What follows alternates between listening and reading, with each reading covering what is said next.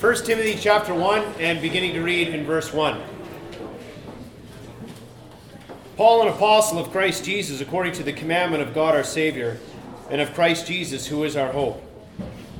To Timothy, my true child in the faith, grace, mercy, and peace from God the Father and Christ Jesus our Lord. As I urged you upon my departure from Macedonia, remain on at Ephesus in order that you may instruct certain men not to teach strange doctrines, nor to pay attention to myths and endless genealogies, which give rise to mere speculation rather than furthering the administration of God, which is by faith. But the goal of our instruction is love from a pure heart and a good conscience and a sincere faith. For some men straying from these things have turned aside to fruitless discussion, wanting to be teachers of the law, even though they do not understand either what they are saying or the matters about which they make confident assertions. Let's pray. Lord, we pray this morning that you would help us to understand your word. We pray that you would help us to submit our lives to it, not just our minds, but our lives to it, so that our characters would be changed in accordance with what your truth says. There are many different ways, Lord, competing with your way. We have our own way inside of ourselves. We have the way of the world. But we want to be the kind of people who look like we are part of your kingdom. We want to be the kind of people who look like we belong to your family. And so, Lord, as we spend time around your word, that's what we would ask that you would do through your word to change our character so that we look like sons and daughters. And so we submit to it now in the name of Jesus Christ, our Lord and Savior. Amen. Amen. You can be seated.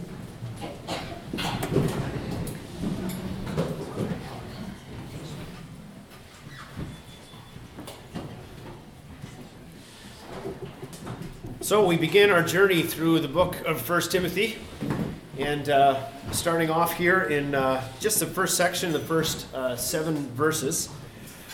And Paul, we can determine right from the outset that Paul's not messing around. He wants to get right to the heart of the matter. He establishes himself as an apostle right there in verse 1. Paul, an apostle, so he's establishing himself as an authoritative apostle. But then he gets right into the heart of the matter, and he spells it out to Timothy, the kinds of things that he's supposed to do now in Ephesus. We pick this up in verse 3 and 4. As I urged you upon my departure from Macedonia, you remain on at Ephesus, in order that you may instruct certain men not to teach strange doctrines, nor to pay attention to myths and endless genealogies, which give rise to mere speculation, rather than furthering the administration of God, which is by faith. He tells them, Timothy, you need to stop the kind of teaching that's going on in Ephesus. It's not helpful to the church. And you're my key instrument to making sure this happens. Now, we talked about this last week. This really came as no surprise to Paul, because he prophesied back in Acts chapter 20 that this was going to happen in Ephesus. Remember, he grabbed the elders together at Miletus and he told them, he said, look, there's going to be false teachers who are going to come in amongst yourselves. And not men from outside. Men from within the church who are going to start teaching strange things.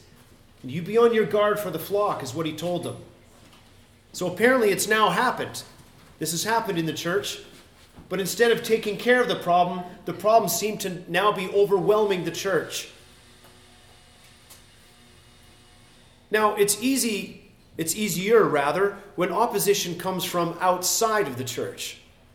But when opposition comes from inside of the church, when false teaching comes from inside of the church, it's a lot more difficult to deal with. Here's why. These people have been around the church for a period of time. They've established themselves.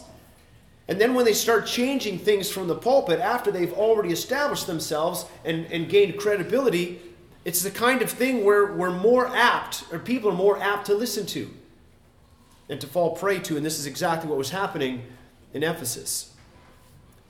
More and more people in Ephesus, in the church, they were getting sucked into this stuff.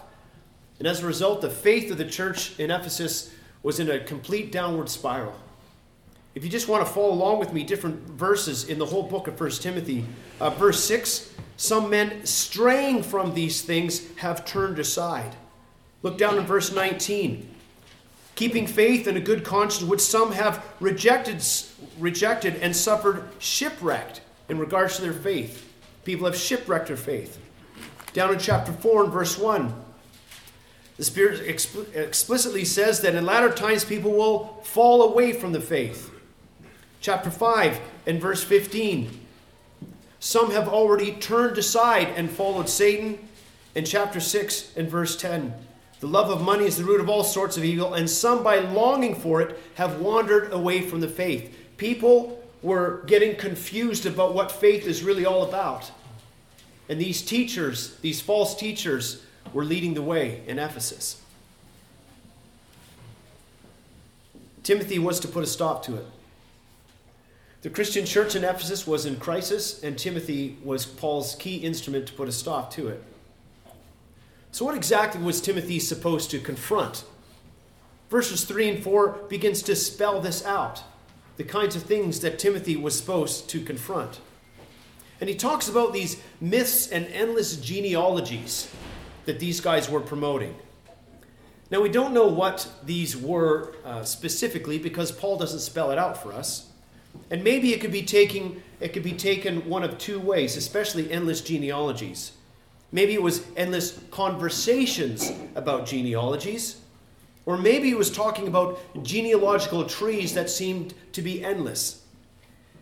Now, how could genealogy appear to be endless? Well, it could become this if we understand that our existence maybe happened before we were born. It happened in some kind of spirit existence before. The Mormons, of course, promote this. Brigham Young of the Mormon faith taught that each person had a pre-spirit intelligence, whereby at birth this spirit entered a physical body and now was born on the earth. Every person then is a son or daughter of the Father. And in this spirit world, there are these spirits which were first begotten and brought forth, and they live with their parents for ages before they actually come here and get put into a human body. The idea then is that there were a bunch of spirits that lived together with their parents up in the spirit realm in heaven before they are brought down to this physical body here on the earth. Now, apparently this kind of an idea actually existed in ancient Greek religious thought. So this could have been what was going on. In ancient Greek thought, genealogies could be traced back to the angels and to the spirits in pre-existing humans dwelling with the angels. Endless genealogies could have been created around this idea, but again, we don't know for certain. Another possibility is that it was more like endless conversations about genealogies and myths that came out of them. It's probable that these teachers, who wanted to be teachers of the law, were creating myths based on genealogical Jewish accounts of the Old Testament. Right? They wanted to be teachers of the law, so they go back through the law, see these genealogical accounts, and make up some kind of myth as a result. Titus 1:14 talks about Jewish myths, and so maybe these guys were endorsing some kind of teachings surrounding some of the minor guys, some of the minor people in these genealogical trees as we find them in the Old Testament. If they were to create some kind of a myth surrounding this genealogical tree, maybe it could go something like this. You take a truthful character from the Bible. You first of all make some truthful observations about that character.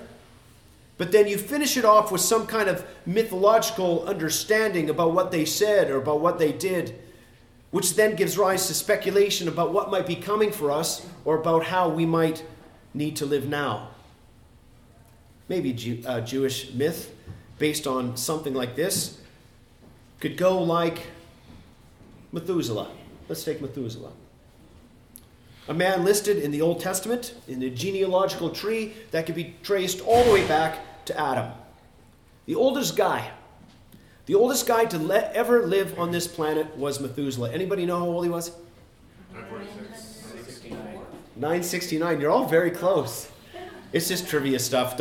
Anybody who got that answer, don't be impressed by it. It's just trivia stuff. But 969 years. We're not talking a century. We're talking about 10 of them. This guy lived an incredibly long life. Now, his dad was Enoch. Anybody know what happened to that guy? Swept up. He never died. Enoch never died. He was so godly that God just took him up into heaven. This is all in the Bible. Now here's a key reason, and I'm going to get into some speculation. I need to tell you this because I don't want you to ever believe that I'm promoting this stuff, but I'm just going to go off on some kind of myth here now. Here's a key reason why Enoch was taken by God and why Methuselah lived so long. His dad, Methuselah's dad, Enoch, he passed on a godly diet that was obtained from God himself, given by God himself.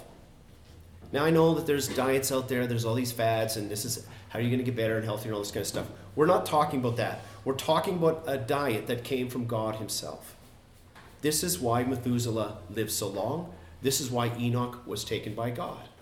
They were so godly, and part of their godliness had to do with their godly diet. You see, Enoch and his son Methuselah, they lived north of the Persian Gulf, where God told them what kinds of food they needed to eat and the kinds of foods they should not. And those who today can trace their genealogical record back to Methuselah still know of this godly diet. And they live by it, and as a result, they actually live longer lives. But this diet's not out of reach for you and I. I've got access to it. You see, God wants us all to live godly lives, and a part of that is to live a godly life in terms of the way that you eat. And the Methuselah diet is something that God would have for you. You see, there's certain kinds of food that godly people will eat.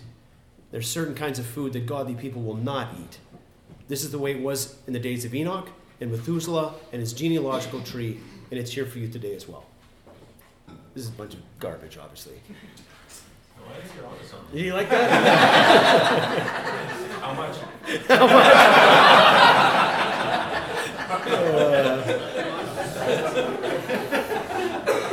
Well, in Timothy, actually, something like this actually was being promoted. In 1 Timothy chapter 4, godliness was attached to not eating certain kinds of foods. You don't eat these certain kinds of foods if you're really godly. I don't know if it's attached to some kind of Methuselah diet, but that was some of the teaching that was going on in Ephesus. And these myths, they all ended up in speculation, according to verse 4, and fruitless discussion. And of course they did, because they're not founded on the Bible. But somehow these teachings were gaining traction in the church. And of course they did, because they were not founded on the Bible, but they're extremely attractive. They're attractive because you don't have to change your character. You don't have to change the way that you live in order to embrace something like this in terms of your character. But Paul says this has nothing to do with the Christian message. And he spells out what the Christian message is in verse 5. The goal of our instruction is love. How boring is that? Paul says it's love. The goal of our instruction is love, from a pure heart, a good conscience, and a sincere faith. William Mounce, in his commentary on 1 Timothy, puts it this way. In Ephesus, as in Corinth, the heresy manifested itself in the absence of love. See, Christian love, Paul says here, comes from a pure heart. And a pure heart, from Proverbs 20 in verse 9, is something that has been cleansed from sin. In this sense, a pure heart is one that has dealt with all their sin before God.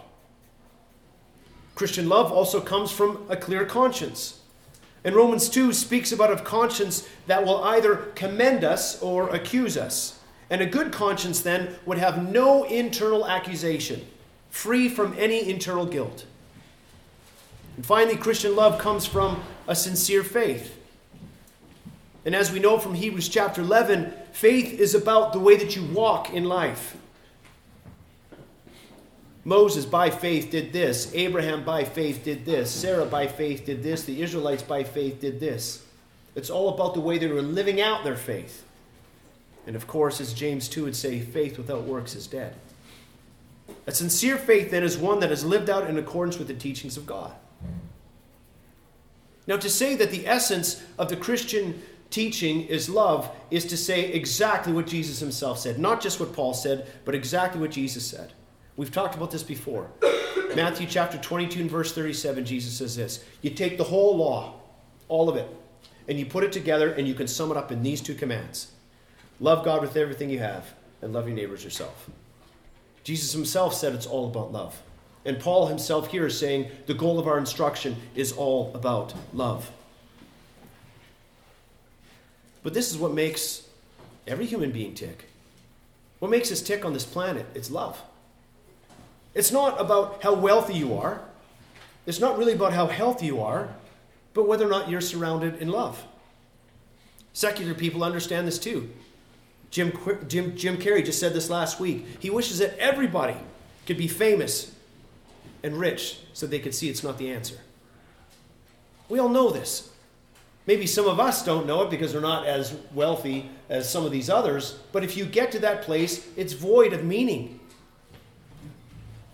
We all know that our lives, we thrive on this planet based on whether or not we are surrounded by love. And the root problem of the heresy at Ephesus, it had nothing to do with love. That's why Paul has to start with a contrast in verse 5. But the goal of our instruction, it's not the goal of their instruction, but the goal of our instruction, which is the goal of all Christian instruction, will always end in Christian love. These guys were all about speculations and fruitless discussions and the twisting of the law. You see, in verse 7, these guys wanted to be teachers of the law. They wanted that badge attached to them. These guys were teachers of the law. But they were not using the law the way it was intended. Their teaching didn't result in love. So if it's not resulting in love and they're using the Old Testament, how could they be using the Old Testament and not end up in speaking about love? Well, as already suggested, maybe there was some genealogical myths in their teaching. There were for sure. We don't know exactly what they taught. But I would also suggest that there was probably some kind of Old Testament teaching that emphasized sign-based faith. Sign-based faith. Because you can go to the Old Testament law and pick up sign-based faith, emphasize that, and promote it to other people. This kind of false gospel was the main competition in the other churches like Galatia and Colossae. And I would suggest it was also here in Ephesus. What is sign-based faith really talking about? Remember in Genesis chapter 17, God says this, I want every male to be circumcised. Why? Because that makes you godly? No, it's an outward sign that you are proud to be connected to God. Exodus chapter 31, the observance of the Sabbath was a sign. It's a sign that says that you are proud to be connected to God, so I want you to live in this particular way surrounding your day on the Sabbath as a sign that you're proud to be connected to me. And then, of course, there were Jewish feasts. And in these Jewish feasts, all the Jewish males had to appear before God at his appointed location and celebrate these feasts. Now, this kind of teaching is attractive because of this. You don't have to change your character. You emphasize the minor things of the Old Testament law. Things that are sign-based, not character-based. Emphasize those things, and they're extremely attractive because nobody has to change. You just got to follow these things. It's the appearance of being godly, but when it's evaluated, it's empty, it's void. It's void because the goal of the gospel of Jesus Christ, as Paul puts it here, is always love. It always is. Now you might be thinking, okay, Dan, well, this doesn't really apply to our church because I don't think many of us are talking about genealogical myths based on Old Testament characters. This would also be true. But I would suggest there's a principle going on here. The principle is this: teachings that are out there in the Christian church that do not have their main central goal of love. Here's what I mean. Any teaching from any church that does not have godly character fixated on love as its central message ought to be held in suspect. I'll say it again. Any teaching out there from any church that does not have godly character fixated on love as their central message ought to be held in suspect, and as Timothy's instructed here, it ought to be challenged. Let me give you some examples that are out there. A church whose central message is universal acceptance of all people with very little said about character change. Jesus said, repent. But there's churches out there who give a universal acceptance. Everybody is welcome here. Now, of course, everybody's welcome here as well. But sometimes this message that everybody is welcome has very little to do with character change. And yet Jesus says, repent. And we are to judge those who are inside the church. But when this becomes your central message, that it's a universal acceptance regardless of character, you lose track of what character change underneath Jesus Christ really looks like. And you know churches like that. Or a church whose central theme surrounds the notion of getting rid of dark spirits that are preventing you from moving on with God. We need to get rid of these dark spirits that are preventing you from moving on with God. So come and we'll get rid of these spirits. It's not based on godly character. It's based on the spirit world. Why is that attractive? Because you don't have to change your character. It's not your fault. It's these spirits that are out there. Or a church whose main attraction is signs and wonders. Come to this church and you will see the power of God like you've never seen before. This is not a message that is centralized on love, but on power and the supernatural.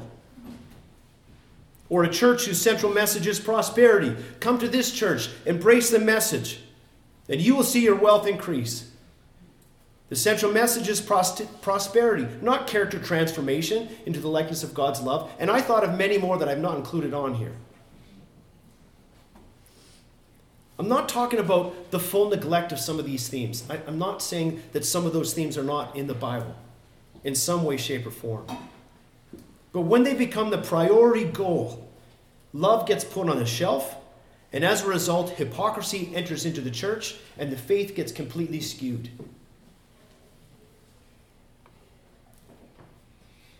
Again, why are these so attractive to us? They're so attractive to people because you don't have to change. There's churches, of course, just based on ceremony.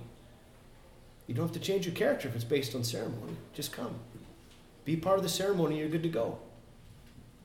See, they have the appearance of godliness. They have the appearance that there's something godly going on there.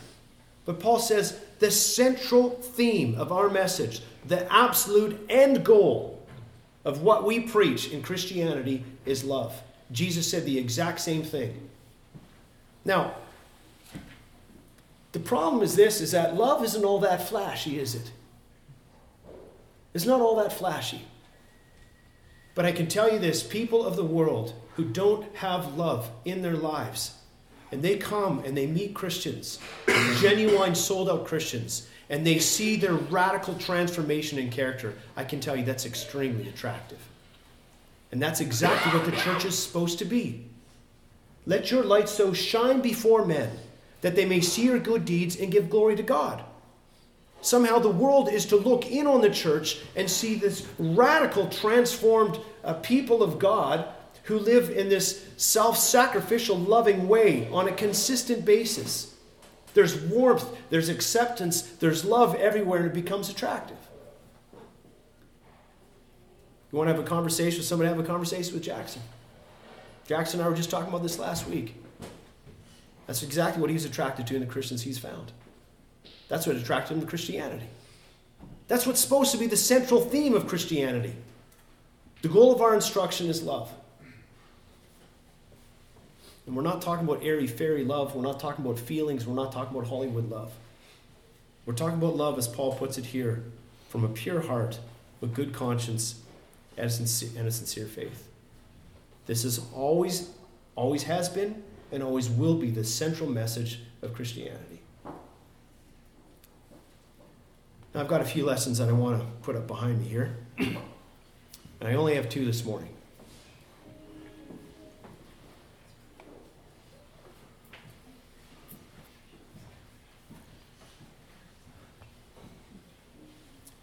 First of all, the Christian teaching on love, as we find it in 1 Timothy 1, should be 5 there, not 15. I can make that quick edit.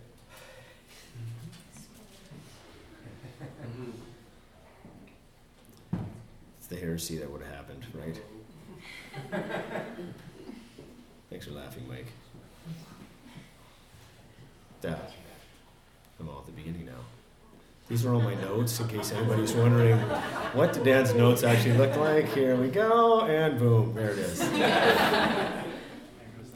The Christian teaching on love, 1 Timothy 1:5, is centered on godly character.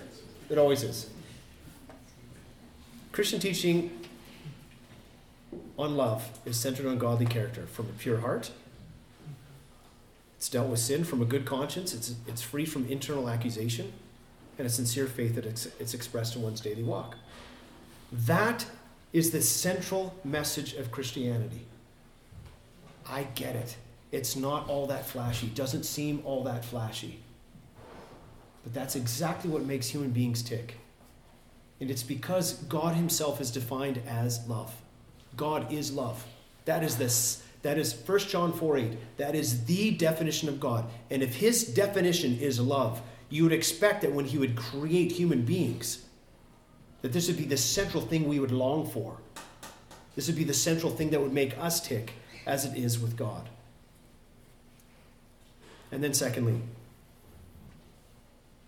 any church leaders that do not teach love as their goal ought to be held in suspect.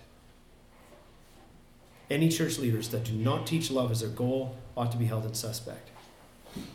Now, I'm not talking about that their goal is you say that. I'm not talking about talking about it.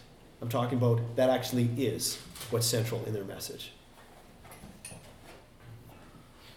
Again, I know, I get it. It's not all that flashy. But character transformation, when you're living it out there, it's what we long for. It's why this place is so safe. It's why when I come here on Sunday morning, I'm not thinking about how somebody's going to ridicule me. I'm not thinking about how somebody's going to run me over the coals. I don't expect that, and I never receive it here. Now, some of you are in tough work environments. I don't know the different places you're in. Some of you are in tough neighborhoods. Some of you have tough family units. And you get bombarded and you get hit by it over and over again. When you come here, if genuine Christianity is really here, then this is a safe place. It's a place where love is expressed. And it ought not to be just here. That's why Matthew 5:16 is so important. Let your light so shine out there that they may see your good deeds and give glory to God. That they see the way that you are functioning and operating and saying, that looks different, and that's not what I'm accustomed to. Don't you have some kind of sidebar thing you're expecting? I get it, you're doing this thing, but aren't you expecting something back in return? Christians don't. We love because God loved us first. That's why we love. Not because of anything to begin with. God loved us, not because of anything we did, and we love other people the exact same way. Not because we're in some kind of manipulation, not because we're expecting something back. It's just the way that transformed, sold out, godly people live.